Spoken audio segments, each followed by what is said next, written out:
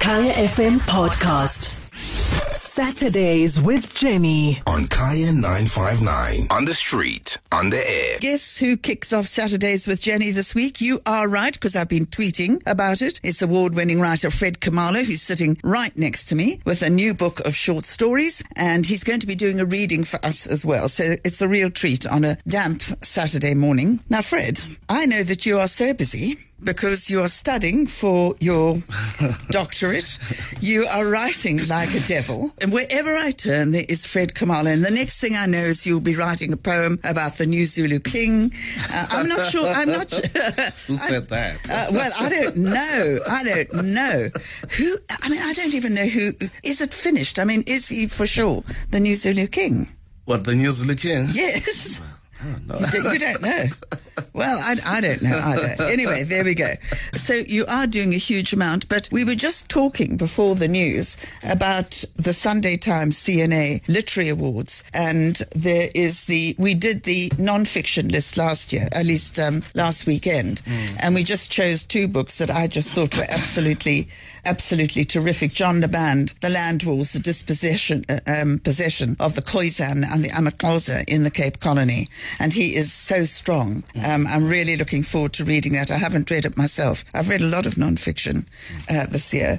And the other one, it wasn't that one, because we've just got to be careful, because it's a huge list. And I would love people to start betting on what they think is going to go onto the short list. One of my bets is that one of the non-fiction books that will go onto the short list is Dance of the Dung Beetles, their role in our changing world. And I think it's so beautiful. I just think that might go onto the short list. The whole idea is very appealing itself. I mean, the concept of the dung beetle and what role it plays in the ecosystem. Yes, yeah. And also just it's one of the small five that you've just got to see if you come to South Africa. Exactly. But it's beautifully written, and nature writing is huge all over the world. So, there are some stellar writers in this list. They really are. Mark Visser. Really. I haven't read the book, but my daughter has read it and? For class, and she's just was bowled over, and she's and full of praise for it. He doesn't let you down, and he is a previous winner anyway, and I think he's absolutely fantastic. The one I'm looking hard at, I actually can't even read it here, is the story of the murder, or the murders, basically, of that group of men on the farms, not all that far outside Joburg. And I think that is going to go down incredibly. I'll be surprised if he's not on the shortlist. So everybody, we're talking, of course, we're going to talk about Fred's book, but we do have a little bit of time. And today I will be looking at the fiction list. But look at this fiction list. Look how big it is. Would you be a judge? Well, I'm on the long list, so I won't give you an objective opinion, but there's some strong books. One of the books that I've read on the long list there is The History of Man. What a book. What a book. Yeah.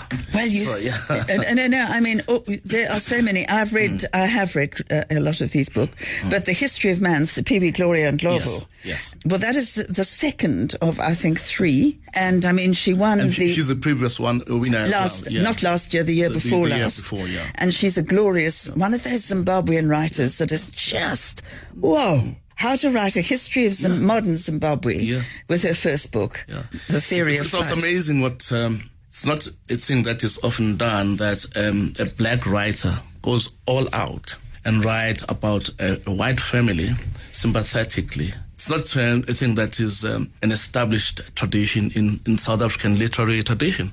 Because people are sensitive and scared that I'm a black person. I don't have the white lived experience.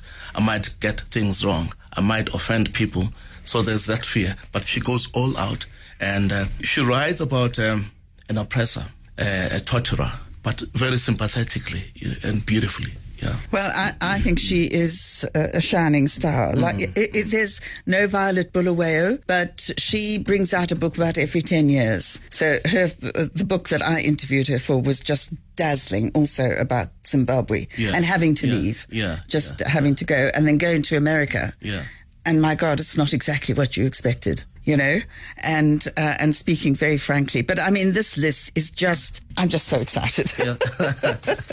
And there's lots of time for us to get some reading in. But anybody who did see the Sunday Times CNA Literary Awards just printed, it was last weekend, use the books that they have put onto the long list as a reading guide, because my feeling is, somebody's read it very carefully before you. A lot of people have, in fact. And to get onto the long list, it's that's a book that's worth reading. And I mean, what Fred has just said about Sipiwe, Gloria and Ndlovu and the history of man, I'm sure people would be interested in reading it. Oh yeah, I don't envy the judges. I'm sorry, I really don't envy them. It's a tough job.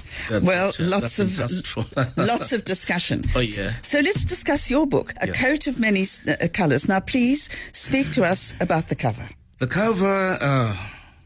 We are not on TV, so as somebody said, radio is the theater of the mind. So imagine color.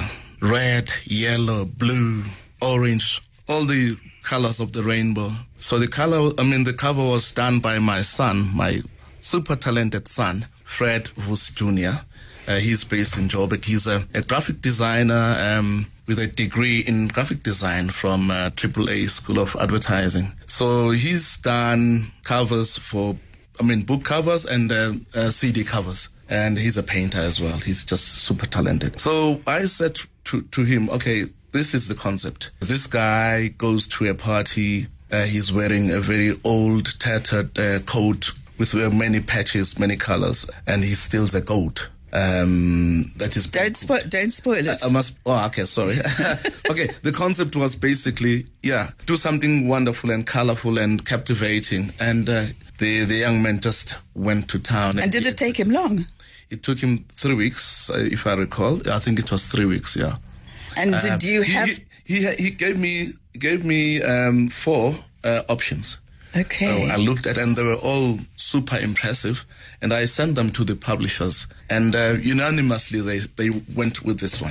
We all went with this one, and he was asked to just do some refinements, and he did, and you can see it's really, really beautiful. It's in your face. It says, "Look at me, buy me."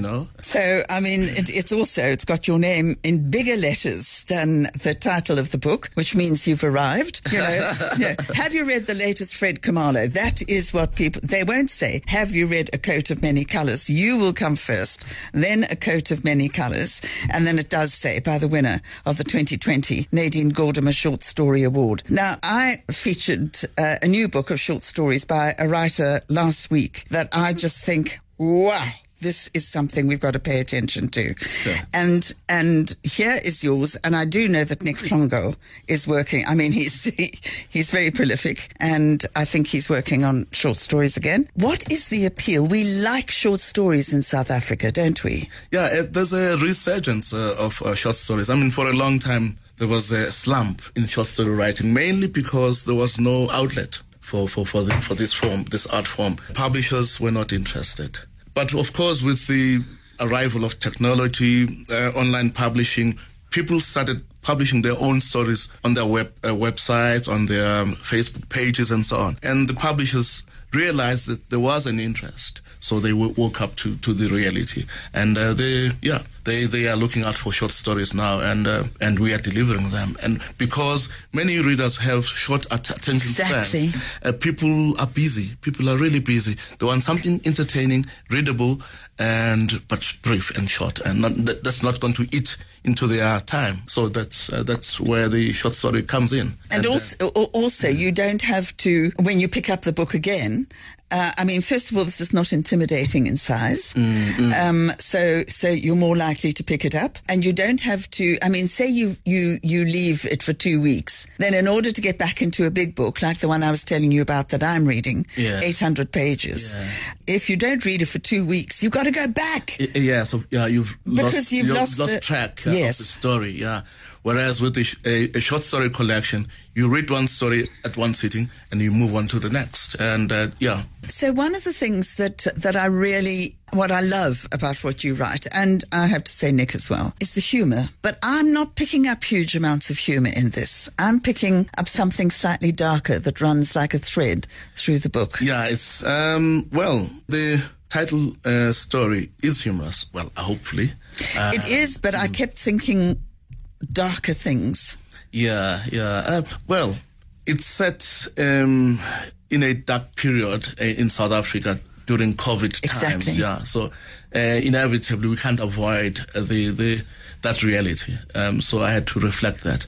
But a guy stealing a goat while it's cooking in a pot, that's funny. That's funny. No. I suppose it is. But I think the lead up to it, I mean, I kept thinking, oh my God, it's one of the boys. Yeah. That's what I was thinking. Yeah. So yeah. Yes. Admittably, it is a very dark collection of short stories. I mean, because I'm reflecting on the times. I'm reflecting on gender-based violence and domestic violence and human trafficking and other things that we are living with at the moment. I mean, like Black Betty's Blues. Yeah. Very dark and very sad as well. Yeah. I was angry writing that. Yeah. I think I'd read some story in a newspaper about a girl that had been kidnapped.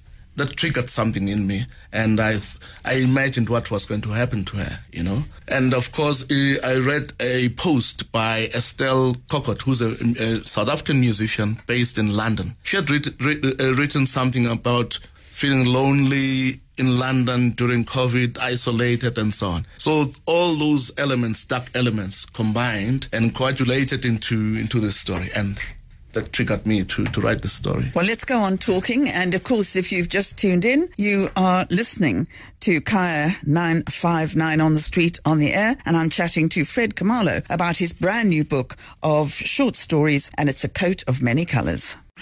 Saturdays with Jenny on Kaya 959 on the street, on the air. So we're talking about A Coat of Many Colors, and one of my observations is that it is darker for me than some of Fred's previous books of short stories, but there's also an element of magic about it. I'm looking at Jamludi. It is a repellent story. It really is so disgusting. I mean, in the end, I thought, please save me, somebody, because it was so dark. What was the origin of So everybody must remember, when you get to Jamludi, you've got to remember what my thoughts were with it, because as it built up, and I kept thinking, what? So where did this come from? It is darkly humorous. It is darkly humorous.